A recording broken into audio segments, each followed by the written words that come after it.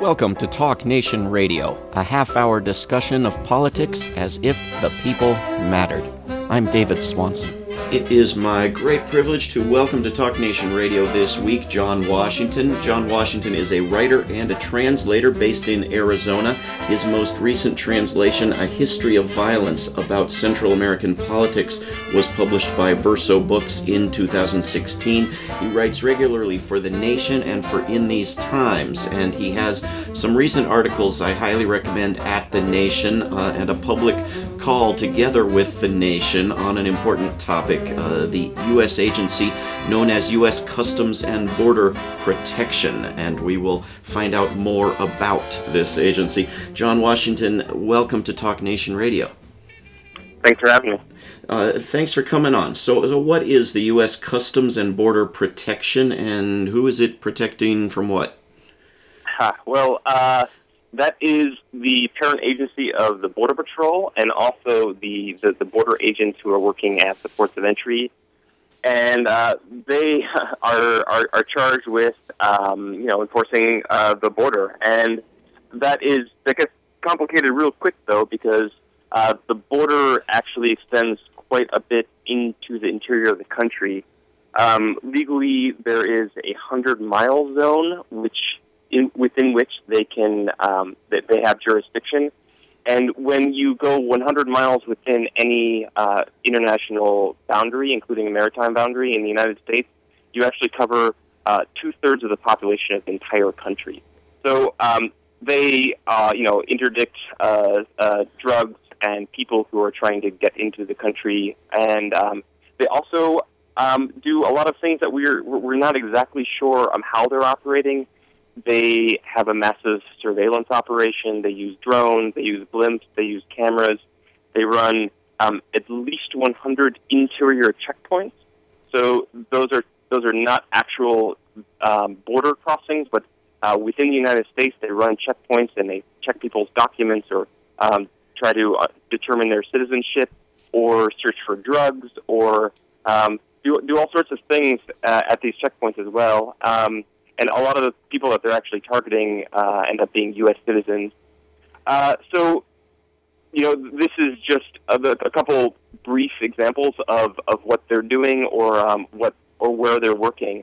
But the larger point that I'm making in this article is that there's a lot that we do not know about what they do, and that's why I'm making this public call, and the Nation making this public call to get more information. And the way that we're doing this is a little bit unorthodox. We're making a call for a whistleblower. And that's because we, and I include myself, I include a lot of the other journalists who've been writing about the Border Patrol or Homeland Security for a lot longer than I have tried to go through the proper channels, have gone to these agencies and asked them for information about how they use lethal force, when they use lethal force, how they discipline their agents, who they're targeting, how they're targeting them, what they do with the surveillance data that they collect. And usually the answer is vague, or sometimes there is no answer. Then the next step is to go and file information requests, and this is something that I and many other journalists have done, and you try to ask for, you make a FOIA request and you ask for this information in a slightly different way, and a lot of those FOIA requests are denied or come back too heavily redacted to make any sense out of. And as this agency continues to grow, as more money is poured into it, as not just money, but also this nationalistic rhetoric, this cry to defend the borders, to enhance immigration enforcement, to throw more technology at the border. As all this is happening, we're still not learning enough about what this agency does, and so this unorthodox step that I mentioned is actually calling for whistleblowers. I think that we've exhausted our usual means to try to get information, and at this point we need to take this extra step and say, okay, if officially they're not going to give us this information, how about the individual agents, the individual officials, even the high acting officials need to understand that we're not having an informed democratic conversation, and they need to start informing the American public. And this agency that we're talking about is not exactly small, is it? I mean, it's part No. of the so-called Homeland Security, if I'm not Right. mistaken. But you write that its budget is bigger than the FBI, DEA, and AFT, so-called federal law enforcement agencies combined. And it's, 62,000 agents, and Trump wants Correct. 5,000 more? This is Correct. airplanes, Yeah. drones, helicopters. Yeah. How massive is this agency that we aren't allowed to know about? Right. Well, it's actually one of the largest law enforcement agencies in the world. You mentioned there's over 60,000 total agents. 44,000 of those are armed agents. And I'm just talking about the CBP. This is not including ICE. Those are the Immigration and Customs Enforcement agents who conduct interior immigration enforcement. Those are the people who do raids, neighborhood raids, and things like that. That is a separate agency, also under Homeland Security.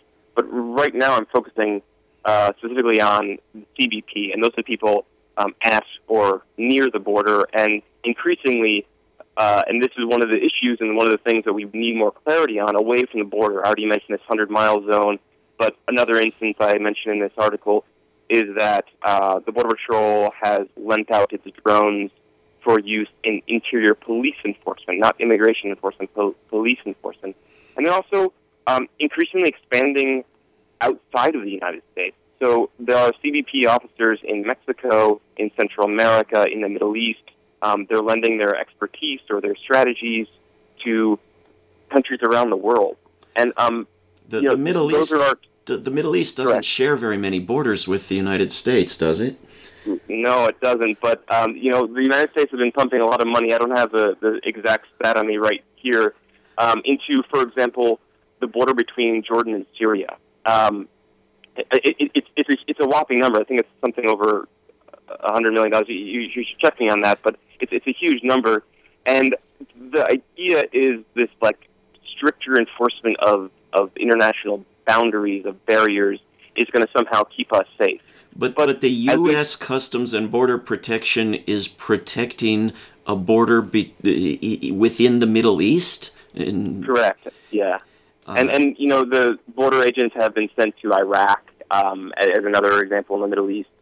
Also, I mentioned already Jordan to defend the border between Jordan and Syria. Also in Central America and in southern Mexico. And what the idea here is to that you're going to stop people from crossing these boundaries without papers who potentially could do us some harm. But I think it's suspect that idea, especially when you look at these international boundaries. But let's just take an easier example that's a little bit a little bit more simple to understand. So, Department of Homeland Security is charged with protecting us from terrorism. I mean, this was an agency that started after 9/11, but there have been zero known terrorist attackers that have crossed the U.S.-Mexico border, and yet we spend at least $13 billion a year just on CBP. In the last 10 years, the number is about $170 billion that we've spent on border and immigration enforcement. That's $170 billion on border and immigration enforcement. And to what? We haven't stopped that terrorist. That terrorist isn't actually crossing through the U.S.-Mexico boundary. So, what is the money being spent on? Why are we building up this enormous infrastructure? And it's not just about the wall. There's so much talk about the wall right now, but it's about the number of agents. It's about the technologies that they're using. They're building a virtual wall. And I think it's important to make clear, too, is this isn't a new thing. So Trump wants to add 5,000 new Border Patrol agents. Obama added almost that. He added 4,000 Border Patrol agents. This is something that's been going on for quite a long time, and it's bipartisan. It's a popular, politically useful thing in politicians' eyes to throw money at border security. But we're not seeing its effect on keeping Americans safe, one, and what we are seeing its effect on is terrorizing communities along the border. I mentioned before those interior checkpoints, and also terrorizing the people who are crossing the border. So the number of abuses and the variety of abuses that have been affected on these people by border agents is overwhelming, and it's really disturbing. And it's something that, another point that we don't know enough about. We don't know really what's going on in the field. This is different than other kinds of law enforcement. We're not in a city where people can reach into their pocket and pull out a camera phone and start recording. We're often talking about events that are taking place in remote desert land. And the stories that we're hearing from these places, as I said before, they're disturbing. They're people who are being beaten, abused, shot, etc. And I'm not saying that happens every time that there's an interdiction in the desert, but it happens enough that it's formed a pattern, and we're not able to get enough information about what really is going on, how much it's going on, and then what happens after it goes on, what happens to these agents, how they're disciplined, etc. Yeah, John Washington, one of your articles in The Nation magazine suggests, as you say, that we know very little what the Customs and Border Patrol does, Border Protection Agency does, yet you write that we know, and I'll give just a very partial list of what you put there. They've abducted and raped, they've destroyed water supplies that were left for migrants, they've chased people off cliffs, they've run people over with vehicles, beat a man to death in handcuffs, destroyed protected natural environments, set dogs on people, urinated on people's belongings, separated children from parents. I mean, isn't that enough to know that there is an extreme problem that demands accountability and reform? I mean, isn't that sufficient? You would think so. You would. But, there is still a lot we don't know. A lot of that list that you read off, those are singular events. And that's the way that a lot of times the Border Patrol or CBP has excused themselves. These are rogue agents. This does not represent official policy. And, I think that it's happening frequently enough that we don't know if that's true. We don't know if we can't accept that answer anymore. I could give you a couple other examples of how not just individual actions or individual events, but how there's broader problems. There was every year they release the use of lethal force reports.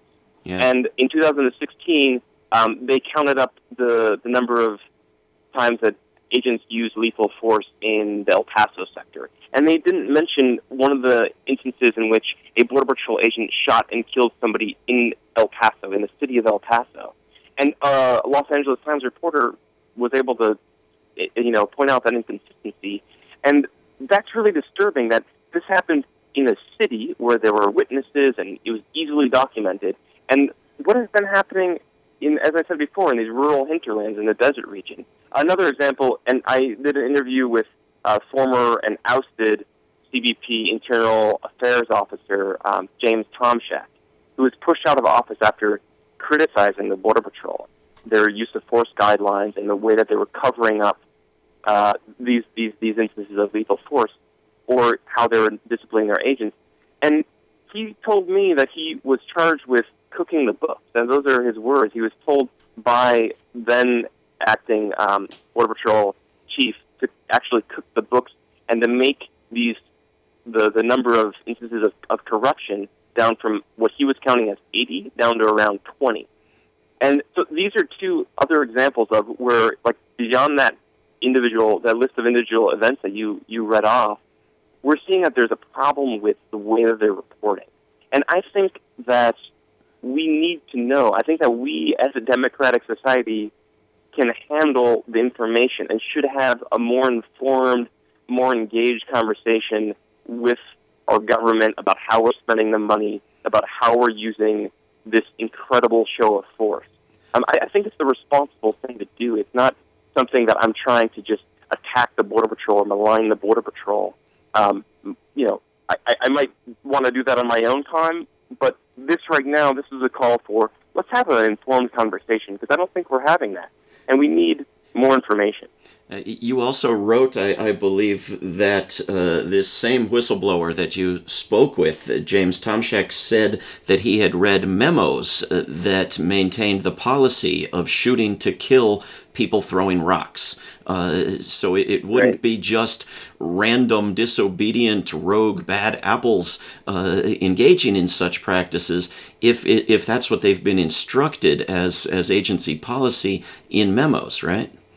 Right. Yeah. There's, the use of force guidelines. They're changing a little bit now, but for a long time, they go well beyond what any other law enforcement agency in the country has. So they respond to, as you pointed out, rock throwers with lethal force, with gunshots. There's an example here. I'm based in Arizona. There's a famous example in a few years ago where an agent actually shot, and this isn't the only case where this has happened either, a rock thrower through the border wall. So the border wall is posts, and you can actually look through them or stick your hand through them. And he supposedly saw a young man, a 16-year-old man, shoot or throw a rock, and that's allegedly. We don't know, and there's a lot of reasons to doubt that actually happened. He shot him.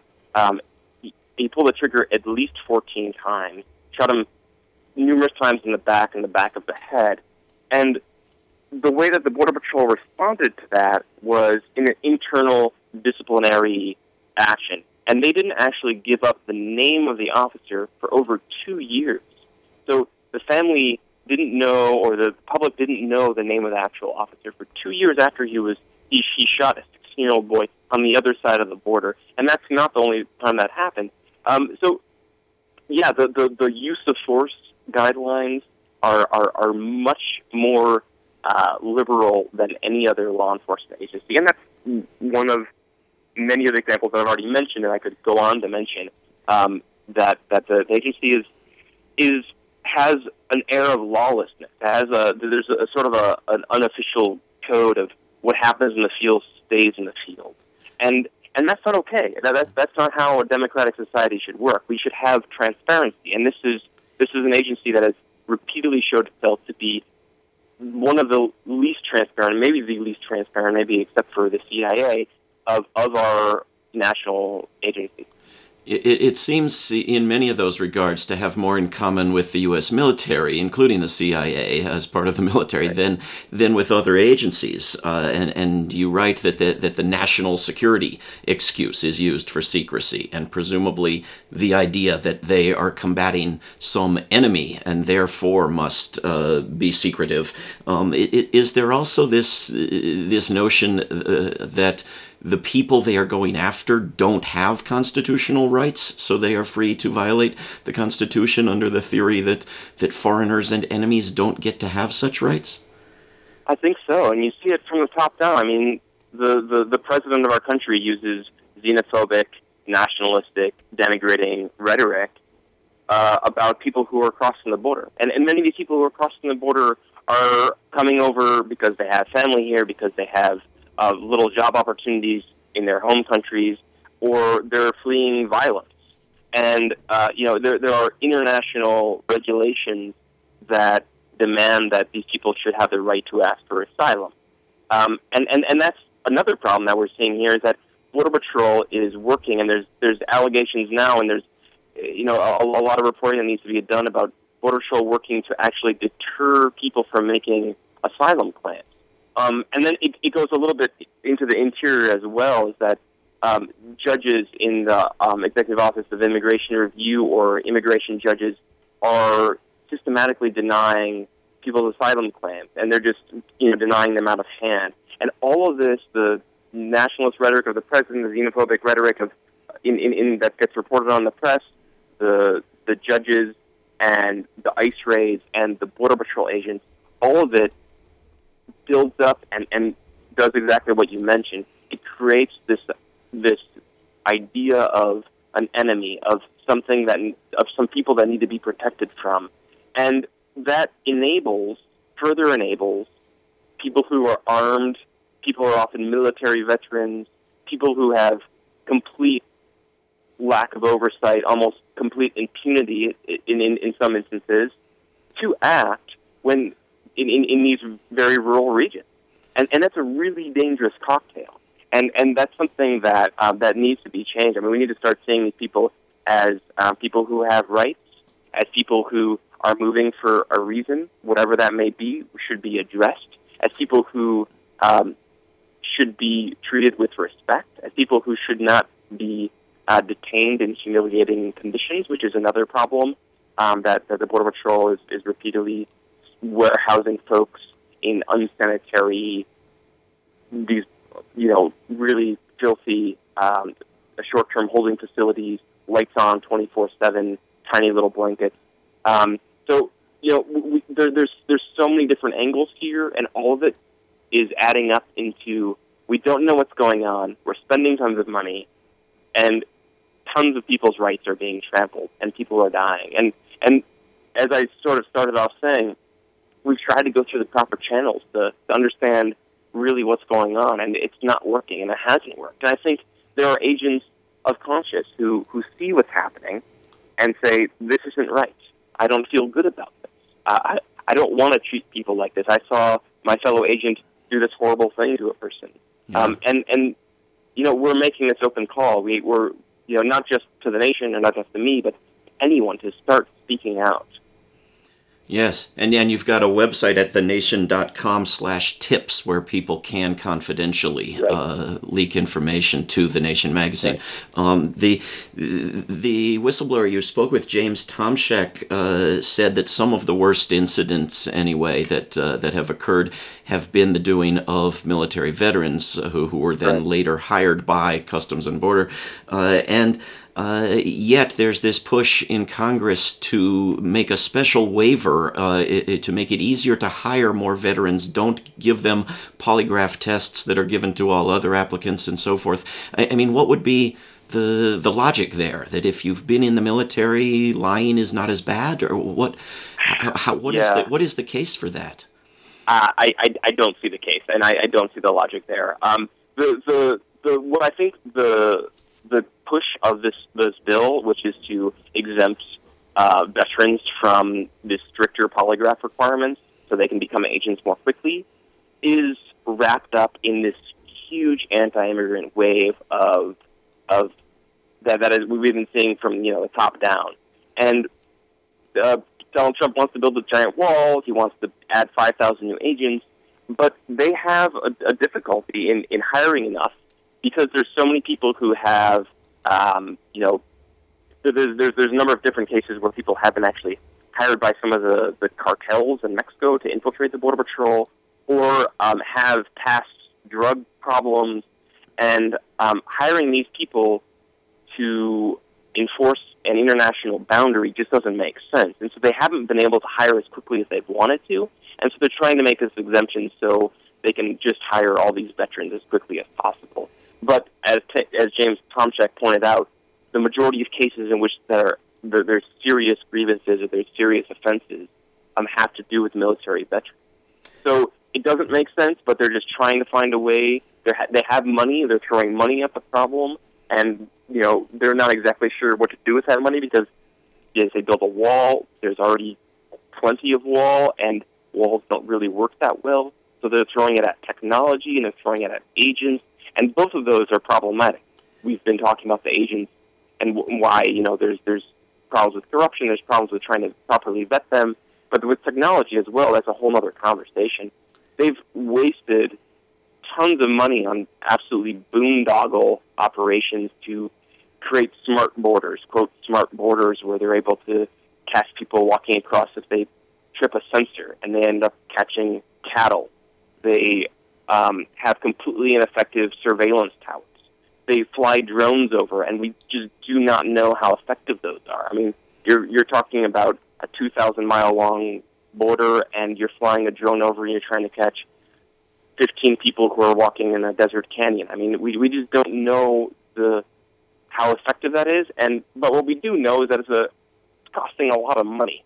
So, and there's a lot of private enterprises, private corporations who are just chomping at the bit right now. There's a recent border security expo in Texas where a number of private corporations just basically laid out all the technology they could do, and we're waiting for government checks, government money. But again, I think we need to slow way down. I think we need to have a more informed conversation. We need to stop throwing money, and we need to start really looking hard with a critical eye on what's going on. And that is, we can't do that unless we have more information, and that's the call for the whistleblower.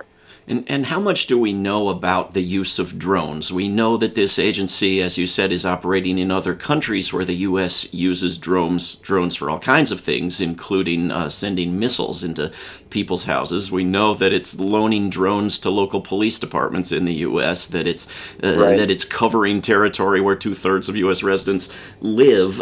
Do we know that none of these drones are armed in any way, lethal or otherwise? Do we know who's being surveilled by them for what purposes? We don't know.